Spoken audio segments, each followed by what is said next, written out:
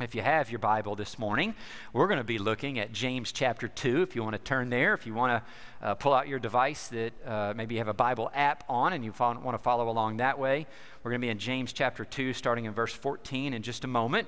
We'll be looking at verses 14 through 26. If you're familiar with your Bible, you're familiar with James, you know that this has become one of the most talked about passages in all of Scripture, all throughout the Bible. James is going to bring up faith and works and how faith without works is dead, he's going to say. And those statements, that statement alone has led a lot of people to begin to teach that either works are necessary for salvation or that true saving faith will always result in a lifetime of good works. And so in other words, if works aren't necessarily have to be there for salvation, it's still grace alone, by faith alone, in Christ alone.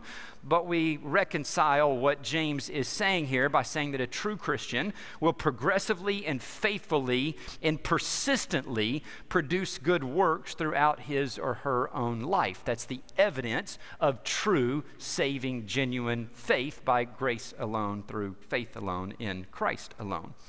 So a lot of times it's become the litmus test, if you will, on whether or not someone is saved. I've been a part of a lot of conferences, a lot of church services where this is a big part of altar calls, right? And you need to know that you may not really be saved if you're not seeing this evidence of good works based on this. And even if you made a profession of faith and you've been baptized and all of those kind of things and it seemed real, but you don't really see the works there, then you may not be saved. And people really getting saved in those moments. And then I've seen a lot of people really confused after that because they feel like they've become really truly committed Christians and the evidence of the works is there, but then they begin to fall away a little bit later and then they are confused again. A true Christian wouldn't fall away like that and do those things, and they say that I'm going to persistently and faithfully produce good works or manufacture those, and I wouldn't do that. I must not really be saved. I didn't really mean it the second time that I came forward. There's just a lot of confusion about this kind of thing and what James is saying here. And I personally don't think that that's what James is trying to accomplish throughout this section of Scripture. And I think you'll see that as we walk through it today. Now, listen, there's a lot of really smart, scholarly people whom the Holy Spirit lives in who have written about this passage and will land on a different interpretation of where I'm going with this today. And I'll admit that. And I'm saying this is the way I see, as I've studied Scripture and I've read it and I've read commentaries and prayed through it, that I feel convicted about what he means in this and to teach it and bring it before you today. And if you don't necessarily agree with that or land on a different place, that's okay too. We can still be brothers and sisters in Christ and be in this thing together and not land exactly on the same page with everything that there is in Scripture here together. And that's the beauty of the church and the unity that he brings us through the diversity and where we're all at different times. But with that being said, let's dive right in and just walk through what James says in this section. Verse 14. He says, "What good is it, my brothers and sisters, if someone claims to have faith but has no deeds? Can such faith save them?" Okay, so when James says, "What good is it?" here, he's saying, what does it profit? Whatever translation you're reading from it may say that. What does it profit? The Greek word that he's using there, that's what he's getting at. What does it profit? What benefit is it if someone claims to have faith but have no deeds? And of course, the answer that James is looking for is none. It's not profiting to that person or to anyone else around them. Then he asks the question, can that kind of faith save them? Now, to me, this is where the first place we really start getting, off and down into the weeds and down the directions that we talked about a little bit earlier, because we see the word save there, the Greek word sozo, and we automatically think that it means salvation from hell. But I don't think that is what James necessarily means here. And we see that from what we talked about in week 1 when we walked through the first 18 or 20 I don't remember, however far we went during week 1 of this message series. So let's go back and just look at something that James said during the first part of this letter. In verse 18, he said, he chose, referring to God, to give us birth through the word of truth. Then in verse 21, he says, humbly accept the word planted in you, which can sozo you, which can save your soul. The Greek word suke is there in the original text. So same word in both places, and I don't think that James means salvation from hell here either. He's already said in verse 18 that God had given them a new birth. He said in verse 21 that the word had already been planted in them. They had already been saved from the penalty of sin. And when he says to accept the word already planted in them that they just received by grace alone, through faith alone, in Christ alone, that means to accept Jesus' way of doing things, to allow your actions to line up with who you now are in Christ, the new creation that he's made you into. And so when you and I take action in this way and following where Jesus is leading us, that's when we finally begin to really experience our salvation in those moments.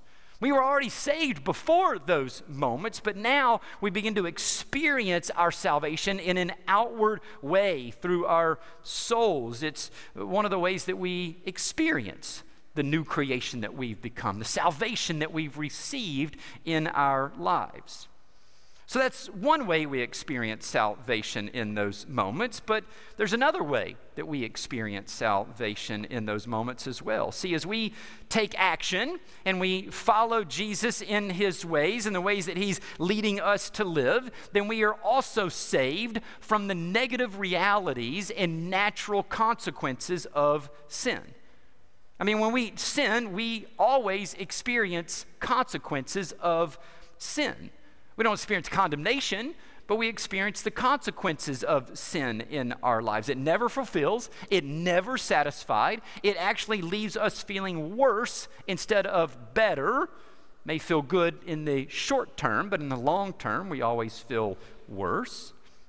So this is what James, I think, is talking about here in verse 14 when he says, can such faith save him? Not save him from hell, but faith alone cannot allow someone to experience their salvation. You'll miss out on the life of Christ flowing through you if you don't take action too. And also, it won't save you from the negative realities and the natural consequences of sin that you experience if you don't follow through in action with the ways that he's leading you into those actions. I really like the way that Tony Evans puts it in relation to this passage. He says this: James is not talking about a sinner who needs to get to heaven, but rather a saint who needs heaven to work through him. James is not talking about a sinner who needs to get to heaven, but a saint who needs heaven to work through him. And so this is the first thing I think that we need to see, that James is not talking about how to get to heaven. He's talking about how to have heaven work through you, because it's already present. You're already spiritually seated there as a citizen of heaven. James goes on, verse 15, with an example, says, suppose a brother or sister is without clothes and daily food. If one of you says to them, go in peace, keep warm and well fed, but does nothing about their physical needs, what good is it? What does it profit? In the same way, faith by itself, if it is not accompanied by action, is dead. Obviously, everyone knows that if you saw someone in need of clothing and food and you just kind of wished them well, just good luck with that, buddy, that it's not going to profit them in any way. That's kind of a duh in what he's saying here. So James relates that to faith and deeds here. It doesn't profit you, doesn't profit anyone else around you if faith isn't accompanied by the actions that the object of your faith is leading you in that moment. You're going to miss out on experiencing his life through you to make impact on that person. You're not going to experience the salvation that you have in the ways that Jesus is leading you to in that moment. So James says that faith without action is dead. It's useless. It doesn't profit. James isn't saying here that there's no faith. Again, this is another place where I think a lot of us move away from what I think he's saying here in context. A lot of people say that faith being dead equals no faith, that you don't have any faith. If someone isn't doing good deeds, then that means that they had no faith in the first place and they weren't really Christians, is the way we hear it taught a lot of times. A couple of things about this. Just even thinking through these kind of things. Philosophers, when looking at logic and making arguments, say things like A cannot be non-A. In other words, you can't say that an apple is not an apple, right? It's illogical. You can't make that statement. So you can't say that faith is not faith. You can't say that faith by itself is not faith. It doesn't seem to add up and make sense. When James is saying that faith without works is dead, he isn't saying it's not faith, he's saying it's unprofitable. If you and I have faith that it's better to give than to receive, but we don't follow through with giving to someone in the moment that they're in need, you can see that that's unprofitable. That doesn't mean that I don't really believe that. There are things that I can deeply believe. I believe in loving and serving, and I should faithfully, sacrificially love my wife as Christ loved the church. And if I'm walking in my flesh and I'm being selfish and lazy and not helping and sacrificing for her and with her along the way, then does that mean that I don't really believe those things or have faith that that's true and what I should be doing? No, it just means that in that moment, that belief is being unprofitable. Not experiencing what I could experience if I was walking in the Spirit instead of my flesh in those moments. Because when we're walking by the power of the Spirit in us and through us, by faith and dependence, it's always going to lead to action. If Jesus is leading and putting something on our hearts about this is the thing that we should do in that moment, and we don't follow through with that in the power of the Spirit, then that's me walking in my flesh that leads to no action.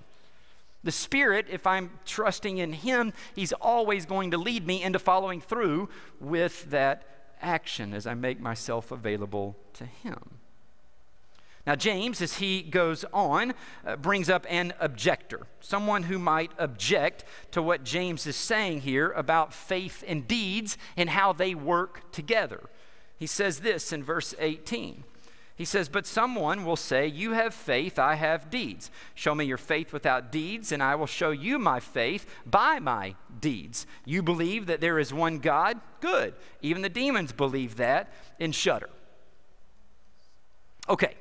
So let's talk about these quotation marks for just a second. There are no quotation marks in the original Greek. When James was writing this, there's no quotation marks that are there.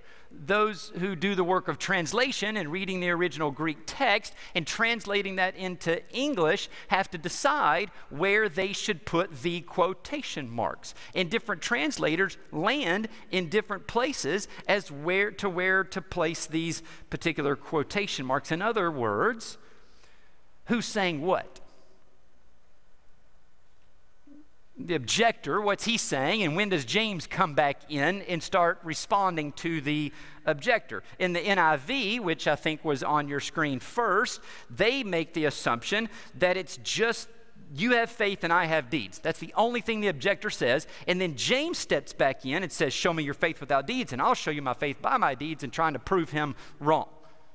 But look at the NASB translation and where the quotation marks are there. They're wrapped around the entire verse 18. "You have faith and I have works. Show me your faith without works, and I will show you my faith by my works." The objector's saying that, and then they make the determination that James jumps back in verse 19 and responds to the objector by saying, "Yet you believe that God is one, you do well, and demons also believe and shudder." Now, here's yet another translation where the quotation marks are wrapped around all of verse 18 and all of verse 19. In other words, they're making the determination that the objector is saying everything within that, and then James comes back and starts to respond to him in verse 20.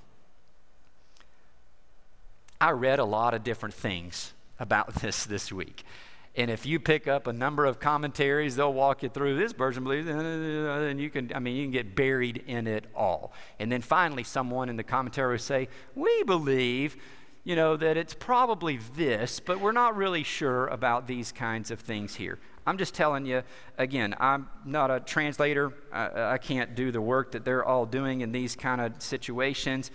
But what made the most sense to me as I read through a lot of different things that a lot of people said was that the quotation marks or the objector is saying everything that's there in verse 18 and 19 that we just looked at last. And James doesn't pick back up and start responding to him until James chapter 2, verse 20. And the reason is because that seems like the most natural spot where James jumps back in the conversation. Because in verse 20, he jumps in and says, you foolish person. Like he's addressing the objector now, finally. Do you want evidence that faith without deeds as well? Some translations even say it, but do you want to know, oh foolish man? Right? Which just seems like, okay, now I'm jumping back in and I'm going to respond to what it is that you are saying. Here's what one of the commentators that I read said around this. In verse 18 and 19, the specific literary format that James uses was familiar from the Greek diatribe, which was a learned and argumentative form of discourse. The form employed in verses 18 through 20 might be called the objection-reply format. Words such as James, but someone will say, are used to introduce the objection, and when the objection has been stated, a sharp rejoinder is begun with words like James, but do you want to know, oh foolish man? This same format used by James also occurs in Romans chapter 9 and 1 Corinthians chapter 15, and the view that many writers that James' reply has to begin at verse 18b ignores the manifest structural signals of James' text. These writers have failed to produce any comparable text in relevant scripture. I don't know. That just makes the most sense to me. As I prayed about and read a lot of these things, that seems to be the thing that makes the most sense about the objector and then where James is jumping back in. And the objector, what he's really kind of saying here is, no, James, faith does not result in actions, nor do actions result in faith or reveal faith. They aren't linked, the objector is saying. And the objector brings up the example of the demons. He says, for example, the demons believe, they have faith that God is not multiple gods, but just one God. They have the correct beliefs about who God is, but they're not going to go out and do good deeds. So see, James, they're not linked. The right faith doesn't necessarily lead to the right actions. James jumps back in and says, you foolish person, do you want evidence that faith without deeds is useless, it's unprofitable? And he gives the example of Abraham and Rahab in the Old Testament. Verse 21, was not our father Abraham considered righteous for what he did when he offered his son Isaac on the altar? You see that his faith and his actions were working together, and his faith was made complete by what he did. And the scripture was fulfilled that says Abraham believed God, and it was credited to him as righteousness, and he was called God's friend. You see that a person is considered righteous by what they do and not by faith alone. In the same way, was not even Rahab the prostitute considered righteous for what she did when she gave lodging to the spies and sent them off in a different direction. Okay, so we certainly don't have time to take an uber deep dive into everything that was going on in these Old Testament situations that James brings up here. But what James is showing is that this objector that he had brought up is to the objector is that Abraham and Rahab's faith in these situations that he mentioned was working together with their actions. He said it was made complete. It was carried out. The faith was there. The faith was carried out. It became mature. This is the way faith is supposed to work. Now, this wasn't always the case in Abraham's life. Abraham made a lot of mistakes along the way. You can go read about all of those in the book of Genesis, but Abraham grew impatient, waiting for God's promise of a son, and ended up sleeping with his maidservant to help God out over here. And again, you'll see a number of mistakes that he makes along the way. Now, does that mean that Abraham didn't have faith in God or any faith in God? I mean, again, if the point of the passage is to prove that you must have good works to be saved or evidence of those things, then Abraham must not have had saving faith. I mean, there are a lot of things that were not very progressive about him moving forward in the way that he was responding to God and the faith that he had. But we're told in Genesis chapter 15 that he believed God and that his faith was credited to him as righteousness, that he was justified in that moment. But there were times when his faith and actions were not working together. His faith in those moments was dead. It was unprofitable. Didn't mean it wasn't there. It just meant it was unprofitable. But we see in this example of trusting God with Isaac, right? Where his faith and trust and dependence on God in that moment led to the right actions, and it was profitable, and it saved him from the consequences of sin, and that it also justified him before men. People saw this in the way that he trusted God with this, and the way God responded to him and provided for him in this particular moment to save him and to save Isaac. And they called him God's friend. He's a friend of God based on the outworking of what they saw, the faith and the trust in that particular moment. Abraham was a friend of God before. He didn't become the friend of God when he trusted him in that moment and followed through with his actions. It was a manifestation of his trust and faith, and people could see outwardly now, this is a friend of God. This is someone who knows God, is in relationship with him. And Abraham's faith was justified before men. They saw how it was profitable in the outworking of his faith, and this is the way it is meant to work after we all put our faith and trust in Jesus for salvation. To then exercise faith in the way that he is guiding and leading us in life by actually taking the steps that he's leading us in and guiding us into. That's when his power, that's when his life comes flowing through us. It's no longer dormant and useless and just sitting there. It's being carried out to completion, and we experience our salvation coming through our lives in those moments. So James, I think, is trying to get his audience and us to see that if we put our faith and trust in Jesus for salvation and are not following through, then we are missing out on God's power working in us and through us. You may have faith and eternal life with or in him to go to heaven one day, but you are missing out on that eternal life working through you now in those moments. It's not benefiting you in your own life, and it's certainly not benefiting others around you. Maybe this illustration will help. One of the things that we can't avoid today and that we're all kind of into is smart technology, right? We have smartphones, we have smart cars, we have smart TVs, we have smart everything, it seems like, right? Well, part of that smart technology, we have motion censored lights, right? Motion detecting lights. And so you can walk up to the edge of a room and see that it's dark in that room. But when that sensor begins to sense motion, when it sees that action, then the lights get turned on. But again, it has to detect the movement before the lights will actually respond. Now, the lights are there. All the power to the lights is connected.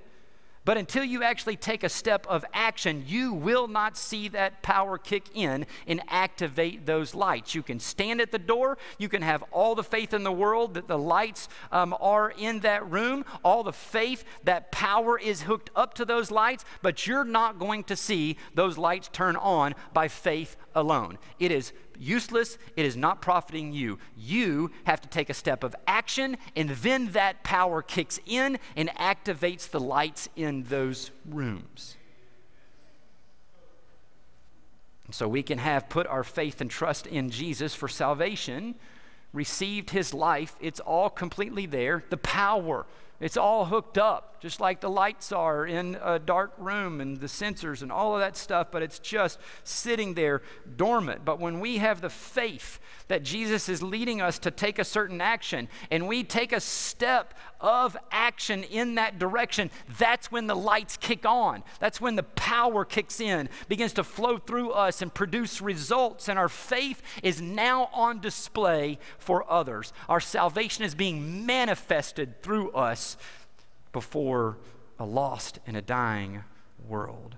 Makes it useful, makes it profitable, and impact is being made.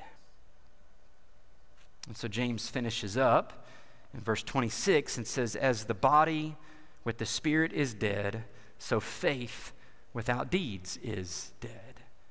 Without deeds, without action, it leaves faith dormant. It just sits there. You miss out on the life of Christ being expressed through you. You miss out on his power being expressed through you. When you walk by your flesh, you reap flesh. You sow flesh, you reap flesh. You walk by the Spirit, you reap the eternal life that was already in you, but is now being expressed through you.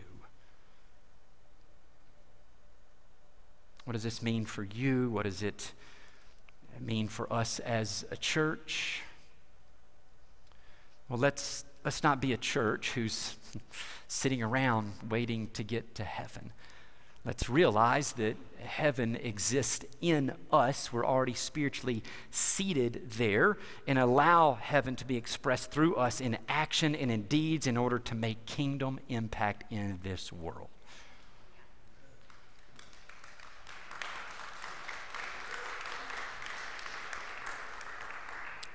I think that's what this passage is about.